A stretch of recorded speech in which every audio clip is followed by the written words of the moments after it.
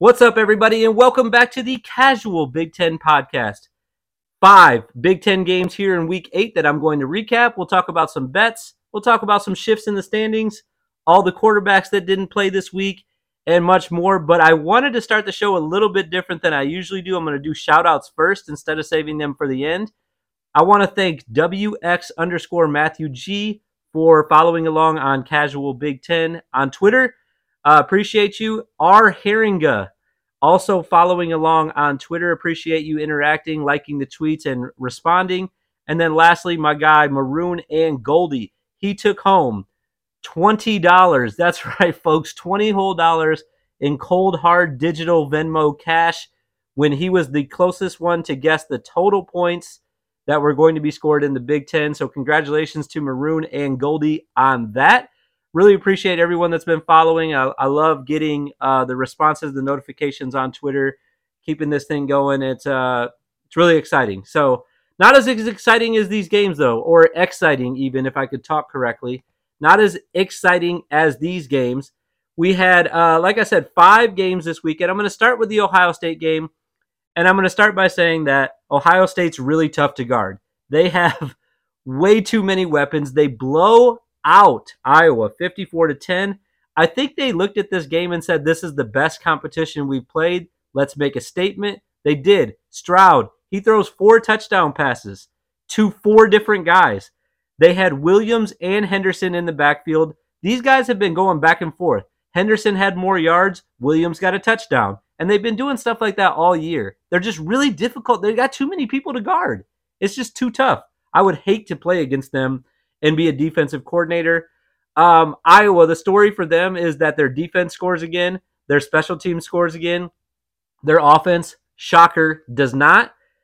Spencer Petras throws 2 interceptions. Alex Padilla comes in and he throws another interception.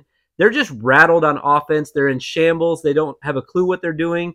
I know everybody wants Spencer to be benched for the rest of the year, but I don't think if another guy comes in, anything's going to change at all for Iowa. Their offense is just, they're done. I mean, they're just like, they don't know what they're doing out there. I don't know. You can't really change your philosophy at this point in the year. So I guess something's got to change. I don't know what I would do if I was the offensive coordinator. I guess I would want the new guy to come in and just say, hey, man, do what you can do. Start throwing it around more. I'm not sure, but Iowa is just absolutely rattled on offense. They literally can't score. It's not like, sometimes you're talking about someone's offense and you're like, man, they really can't score. And you're kind of being sarcastic. Iowa literally doesn't score touchdowns. It's crazy. Really tough to watch. It's frustrating if you're a Hawkeye fan. I really feel bad for you because, because your defense is having a year that they're playing.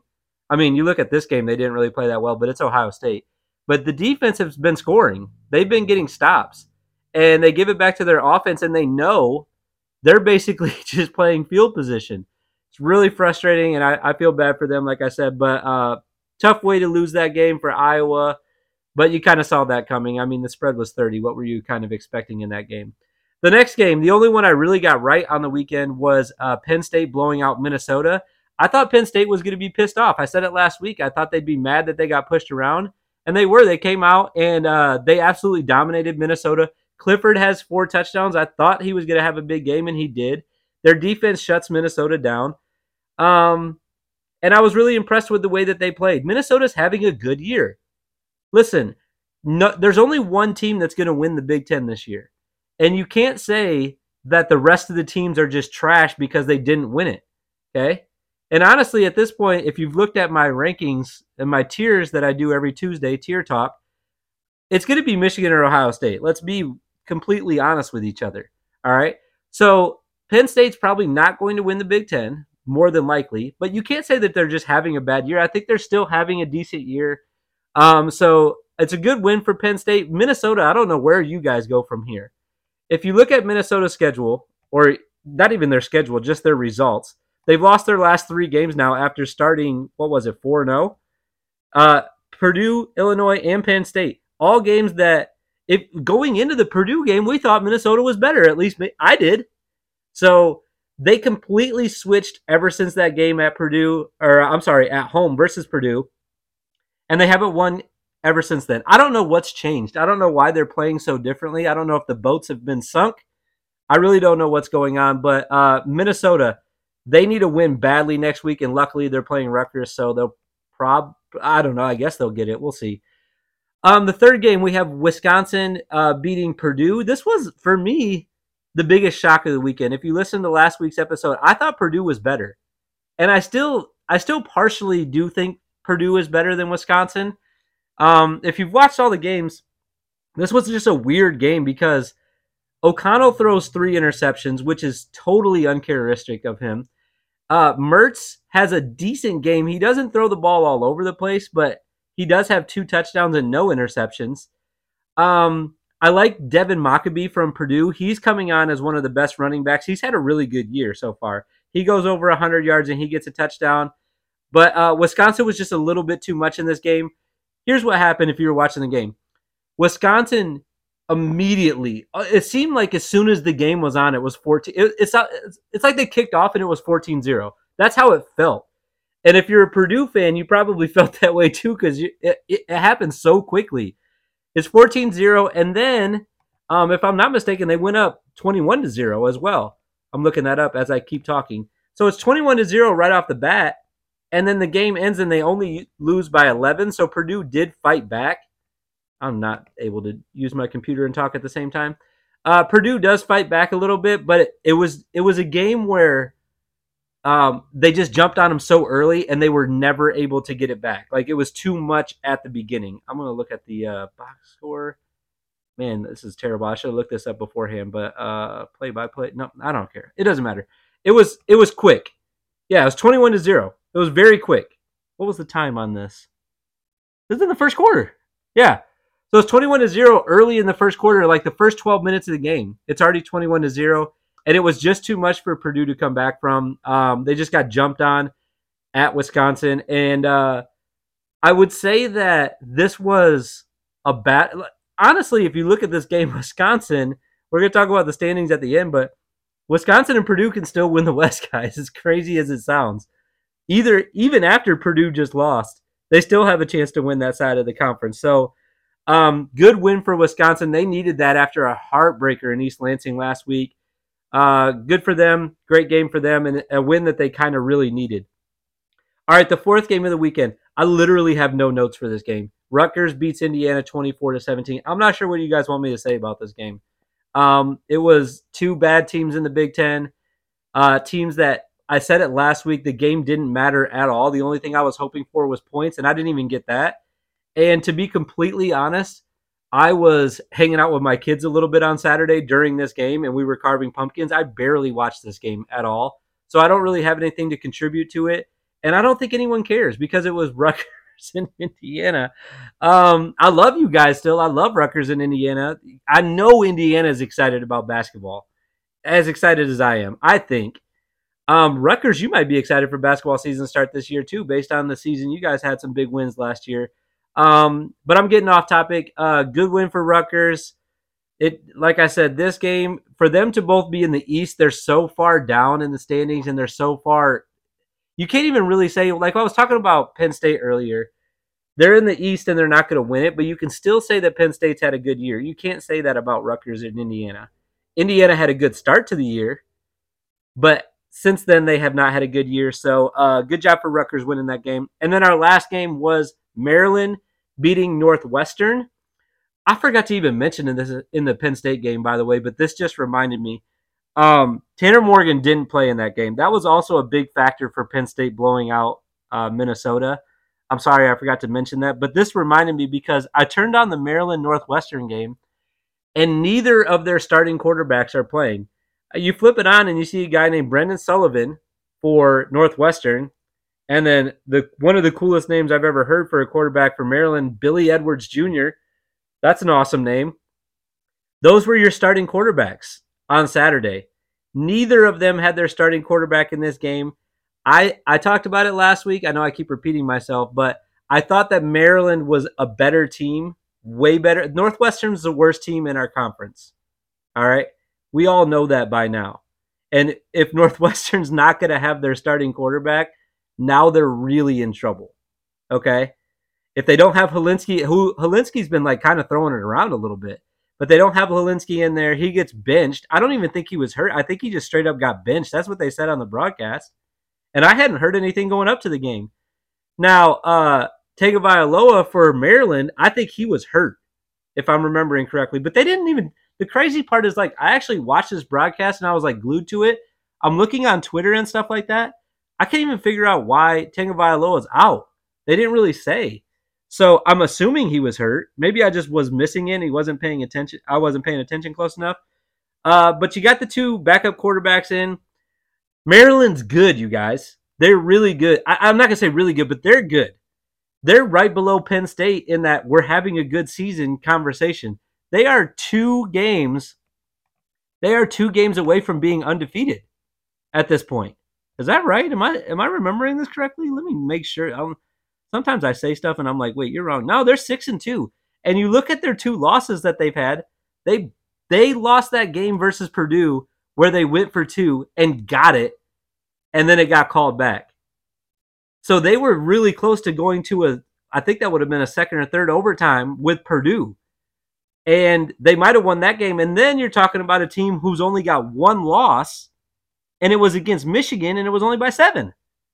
So, or no, I'm sorry. It was by a little bit more than that. No, it was 7. Yeah, it was 7. I know how to do math. Guys, don't question me. It was 7. Excuse me.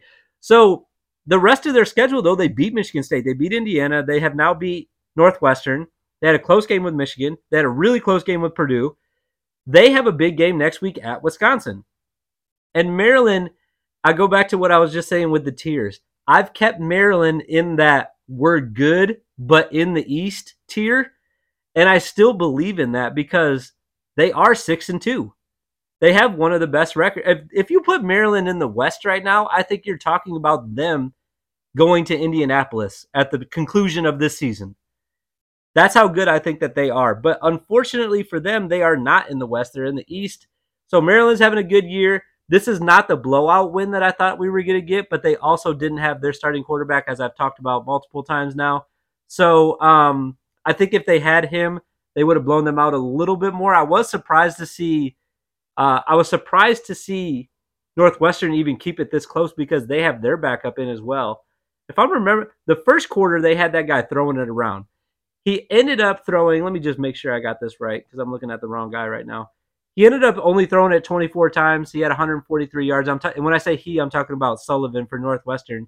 But at the beginning of the game, they were putting him in really good positions to make not high level. They were putting him in position to make easy throws at the beginning of the game to get him comfortable. And I like to see that. But Maryland goes ahead and wins the game. Good win for them. Like I said, they're still in that good, but in the East conversation. It's unfortunate for them that they're in the same division as Penn State, Michigan, and Ohio State. All right, let me make sure I got everything here. Let's look at the standings real quick. I wanted to talk about that before we left, and I'm also looking at my notes here. You guys would think I didn't. I've actually prepared for this podcast more than I usually do. My bets. That's what else I wanted to talk about. Terrible weekend of betting. I saw a stat online the other day that was completely fake, but I liked it. It said 90% of bettors give up right before they're about to hit big. And guys, I vow to you that I will not fall into that percentage because I will never give up gambling on sports. I had Iowa plus 30.5, wrong. I had Indiana Rutgers over 47.5, wrong. Maryland minus 13.5 versus Northwestern, wrong. Purdue plus 2.5 versus Wisconsin, wrong. And then Penn State minus 4 against Minnesota. Correct. I got that one right. That really hurt my overall record this year. I'm 19-28 now. I'm 9 games under 500 at the week 8 point of the season, just beyond the midway point. That's not good. I'm not making money gambling, that's for sure. But luckily, I'm doing it semi-responsibly. So I'm not losing a ton of money either. All right, let me go here. Big Ten, and we're looking at the standings. I just want to make sure I got it right. I should have this memorized by now. Really, I just wanted to talk about the West. Illinois benefits from a bye week this week because Purdue lost, and Wisconsin won, but it didn't really matter because they're in 4th place. Nebraska is still in second, I guess, kind of tied for second place in the West. At this point in the season, Illinois, it's their division to lose. And they're playing Nebraska. They're playing Michigan State at home, Purdue, Michigan, who they're definitely going to lose to, and then Northwestern to finish the year. I can see them losing maybe two of those games and still winning the west side of the conference. So I really like Illinois on that side. Like I said, you have Nebraska, and then you have Purdue basically tied, and then Wisconsin, Minnesota now at 1-3 in the conference. They're at the bottom down there with Iowa, and even Northwestern has a win. Can't forget they beat Nebraska at the beginning of the year. And then the East, of course, you have Michigan, Ohio State, Penn State, Maryland. They're all kind of in that same conversation.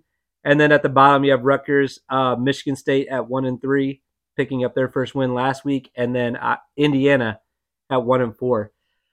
I'm really excited for next week. This weekend I didn't love because there wasn't like a big rival. There wasn't like a marquee game where you're like, man, I can't wait to turn that game on right there. Like Penn State and Minnesota was the one game that I was like, that'll be kind of exciting and cool because it's at night.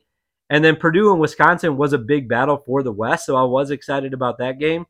But I think next weekend, you obviously have some really big games rivalry-wise, and also some games that I think will be closer. I'm going to talk about that on Thursday, though.